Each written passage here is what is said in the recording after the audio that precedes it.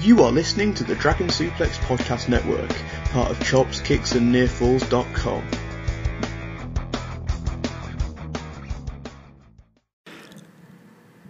Welcome, wrestling fans. Welcome to Curtain Jerkin. As always, I'm your host, Jacob Grandi, reporting for WrestlingWithWrestling.com and Dragon Suplex Podcasting Network.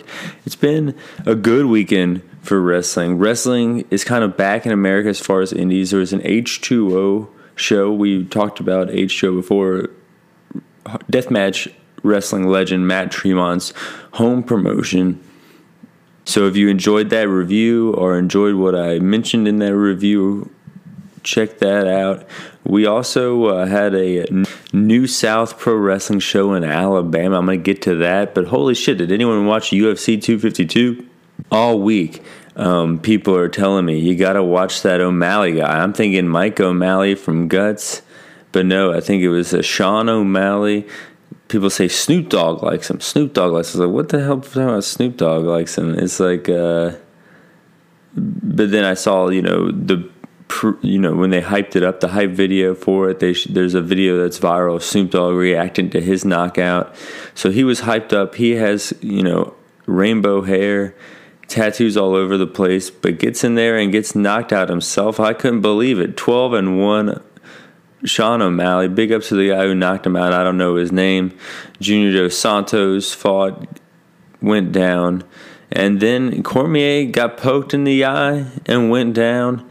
So everyone that I was interested in watching all lost, which is okay. I had a few beers, hung out with some buddies.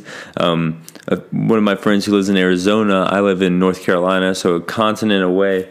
We set the phone up so he could watch with us. We had a good time. That's what UFC does, and that's what wrestling needs to do. Again, I feel like it's so separated from having your friends over to watch some wrestling, where UFC, that's what everyone did. Speaking of what I heard throughout the week, people are on the phone setting up times they're going to hang out and watch UFC. But WWE, even maybe WrestleMania, maybe once a year WrestleMania, and I think right when AEW started, people were doing that, but now they're not, and it's I think something you should market and try to plan to set up for people to do, because once people create those memories with their friends, they're coming in over every time. It becomes more of an event than just the actual thing you're booking, the big fight feel. UFC is perfect with that. And even though it's not pro wrestling, it's something to take away as a pro wrestling fan every time you're watching UFC. I love it. I love it. I also love New Japan Strong, the show that's happening in LA, able to get all the American talent on. And they're doing the semifinals this week, as everybody knows. But they started out with some tag team action. Clark Connors, which I'm familiar with, teamed up with Jordan Clearwater, which I'm not familiar with. Alex Kozlov and Kelly, who were on commentary, let me know that Clearwater was trained by Carl Anderson, so that was pretty cool. He went up against two guys that I'm unfamiliar with as well, Logan Regal and Barrett Brown. Apparently, Regal is a part of a tag team, but his brother in that tag team is injured, so now he got Barrett Brown. Once they have the New Japan stamp of approval, I kind of, I see them as good right away. They have to show me that they kind of suck if the first time I'm watching them is from New Japan. They say it's an Australian rules tag match. Not sure what that means, but I've heard of lucha rules. Of course, I'm familiar with the traditional rules. I didn't notice too much of a difference here. Connors just gets in there full of piss and vinegar, pushes Barrett Brown and Logan Regal right off the bat before the bell rings.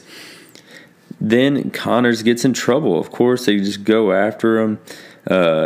Shoulder tackle by Connors. He fires up, tags in Clearwater. 1, 2.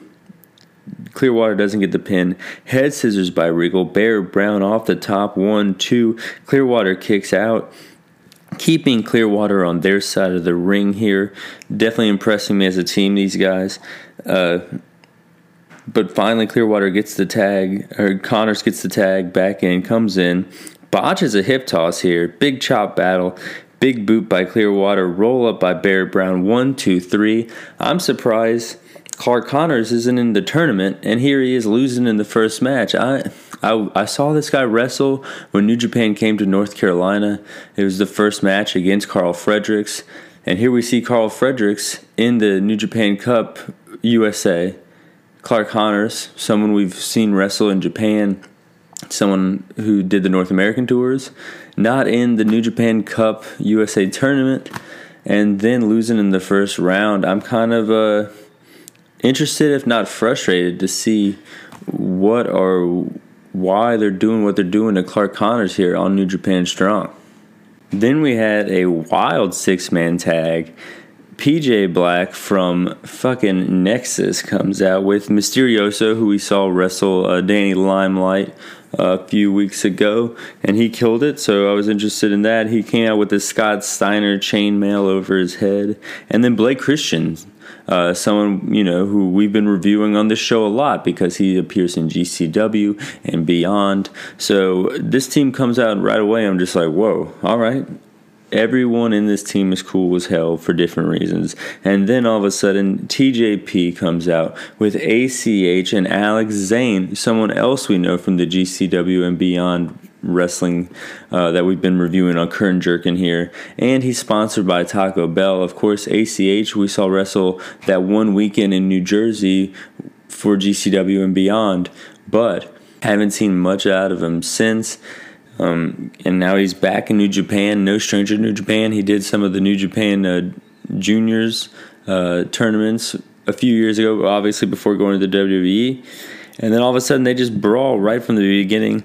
Zayn and Black crossbody at the same time. ACH and Mysterioso strike battle. It's during this match that Kevin Kelly asks Kozlov if he's going to come back, and he says he can't confirm or deny. It would definitely be cool to see him in the mix in New Japan Strong against this, light heavyweight division here. TJP and Blake Christian kill it. Standing moonsault 1, 2. TJP kicks out. TJP lands a DDT. Both men down. ACH gets tagged in. Really hard to call this action here, but it was amazing, amazing stuff is really what I'm trying to put out there. Zayn at one point used ACH as a launching pad to flip off of him to catch PJ Black in a head scissors off the top rope. So that's pretty fucking wild. 1, 2, Mysterioso breaks up the pin. All hell breaks loose again. Side suplex from TJ on PJ. Christensen lands a knee. Christensen hits a Frostberry flop to the outside as PJ Black hits a springboard 450 for the 1, 2, 3. Holy hell, this was awesome. It was just like, guys from WWE that we haven't seen in a long time. Guys from GCW and beyond that we haven't seen. And then a few, Mysterioso pretty much sprinkled in. Great division. If this is the light heavyweight division that we're going to see every week, our junior division that we're going to see every week on NJPW Strong, sign me the fuck up. Then we had our tournament matches, Tama Tonga versus David Finlay. David Finlay, he's probably one of the wrestlers I feel most for. He was injured pretty bad for like 2017, 2018, 2019. He comes back. He gets the tag titles with Juice Robinson. Big deal right there at Wrestle Kingdom. And then all of a sudden the pandemic hits. It seems like this guy can't catch a break. Well, he called it a big break being Fit Finlay's son.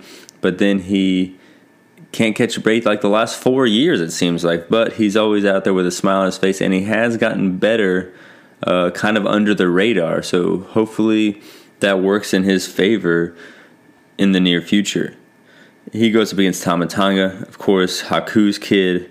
Finlay in control at the early going. 1, 2, Tonga kicks out. Momentum swings Tonga's way. Big suplex. 1, 2, Finlay kicks out. All Tonga here. 1, 2, Finlay kicks out again. Tonga goes for the gun stun. David slips out, gets in control. Not once, but twice, hits a neck breaker. 1, 2, Tonga kicks out. Stunner, tornado DDT, 1, 2, 3. David Finlay wins. He's in the finals of the New Japan Cup I couldn't fucking believe it. If I was looking at these brackets, I would say Tonga, but then, you had Kenta on the other side, you had his brother on the other side. You couldn't really do much here if you wanted to stay away from a Bullet Club on Bullet Club final. And that kind of told me who was going to win on the other side, because it was Kenta versus Jeff Cobb.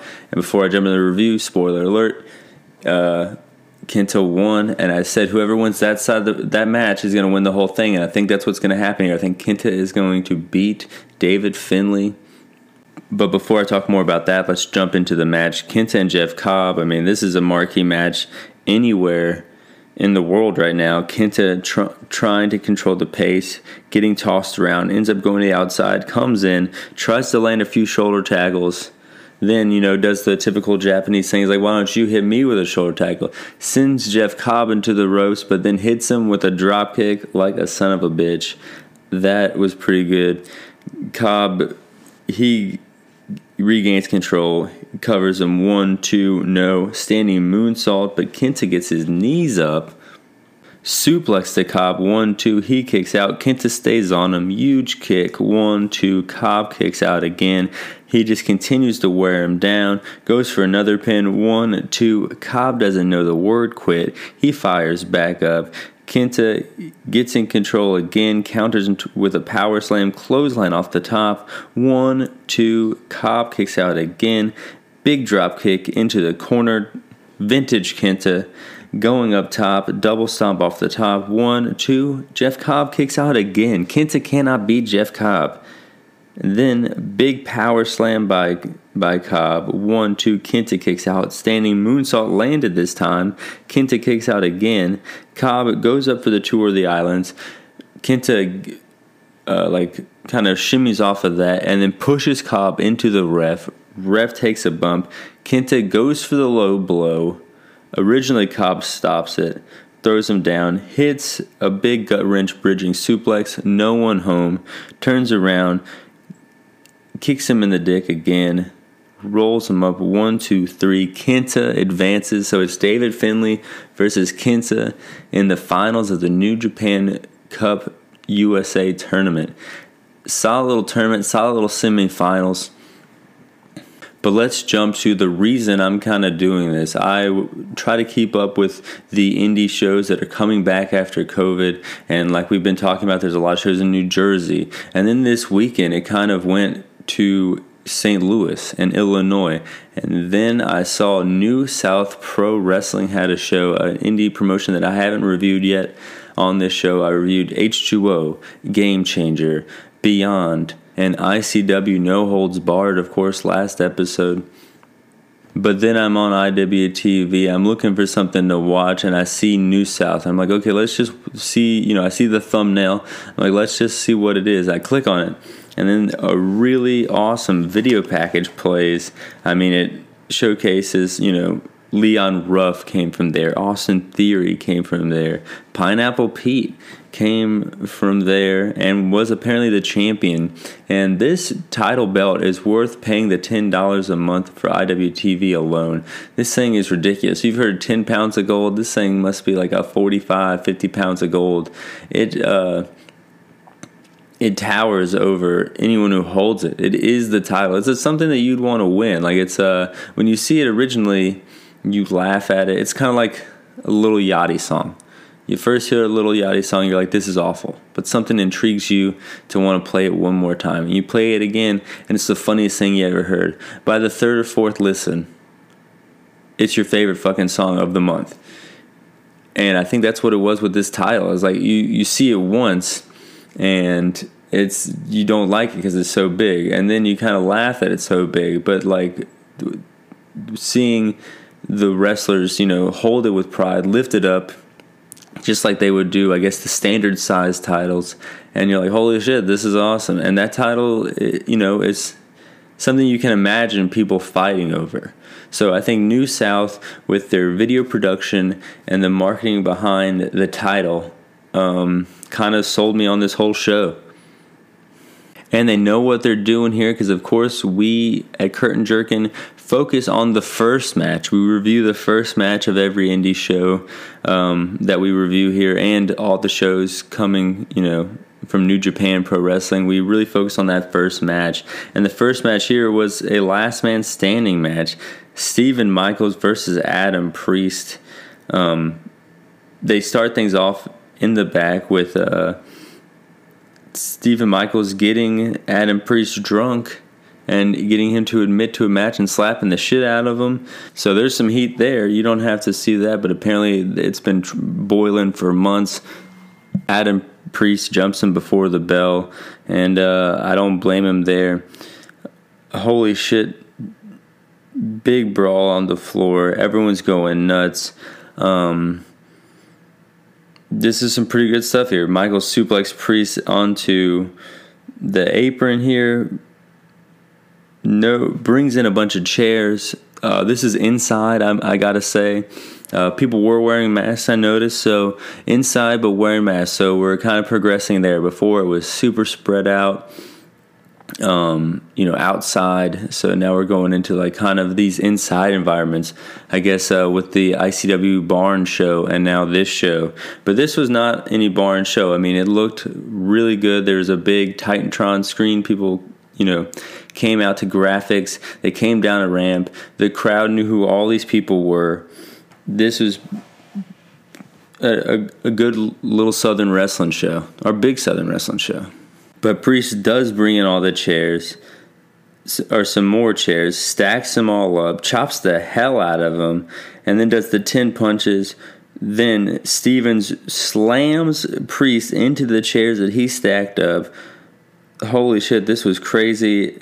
They're chanting holy shit. The announcers are mentioning this is a family show. The atmosphere is there. Michaels stays on him. Priest reverses Michaels into a bunch of chairs, chair after chair, chair after chair. I think he's dead. Adam Priest standing tall in the last man standing match. Yeah, overall a real fun show. And they had guys on the show like Leo and Sam, like that's fully their names. And I at first, just kind of like the title, I was like, why just Leo? Why just Sam? But then I realized it's kind of, they developed the character because we had like Sam I Am, and then we had Cabana Man Dan. So I'm thinking like they start out with just one name, first name basis kind of, and then you learn their character over time, which I think is a great, if that's how it is, that's a great way to do it. All Beef Tyler Franks was someone who stood out to me. Chris Crunk went up against Donnie Janela, and this guy comes out kind of dressing like Joey Janela, has the last name Janela, and I'm like, what the fuck? And then apparently it's Joey Janela's cousin getting into wrestling and taking part in a Buried Alive match. They wrestle out into the parking lot off of a truck. They do a spot where he puts a ladder in the bed of a truck and tries to jump on Chris Crunk, who's laying on just a wooden board. But as Chris Crunk moves, I guess his sweaty body sticks to the wood, moves it out the way, and Donnie Janela just kind of pretty much eats shit right into the ground and continues on and buries Chris Crunk alive.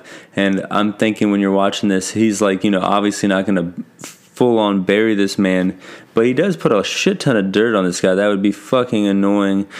Shower for probably days on end getting all that dirt out of your hair. Chris Crunk got buried alive. He stood out to me, a little goofy, but I think he's doing it to get heat. I enjoyed the gimmick where someone scuffed someone, Jay's. That was pretty good. And then the main event, Big Fight Field, Derek, Neil, and Cabana Man Dan. That's when I saw this title, and that's when I was like, okay, this is the show here. They mentioned that Sugar Dunkerton, now Pineapple Pete, from AEW, held this title before. And now Cabana Man Dan has it. Cabana Man Dan can't get his hookah shell necklace off, so he rips the hookah shell necklace off. Kind of like Hulk Hogan ripping his t-shirt off in the 80s. Cabana Man Dan doesn't need the hookah shell necklace anymore. No one else needed it after 2003, but Cabana Man Dan didn't need it right then and there during the main event. Big Fight Feel. The crowd kind of wore out, I would say, after a 2.5 hour show, but like when this match was building, and it did build really well, they were there for it. Ref bump, new champ, Derek fucking Neal. This dude's a big guy. And then as soon as he put the title on, he was a tiny, tiny man. This title is huge. It's worth checking out for this title, just like I did. And now I'm going to watch another show because this thing is gigantic. They're doing a great job putting some of these characters over. And, Donnie Janela, pretty funny at first, but then you find out it's Joey Janela's cousin. Giant title, pretty funny at first, but then you kind of get used to seeing it, and it makes it prestigious. And the video production is pretty good. They're definitely putting a lot into this show. Alabama has pro wrestling again, thanks to New South. That's why I did this little mini show for you guys. Check out my other show. I'm on Spotify now, thanks to Dragon Suplex. I'm on YouTube as always, thanks to Wrestling with Wrestling. Fly high. I'm out.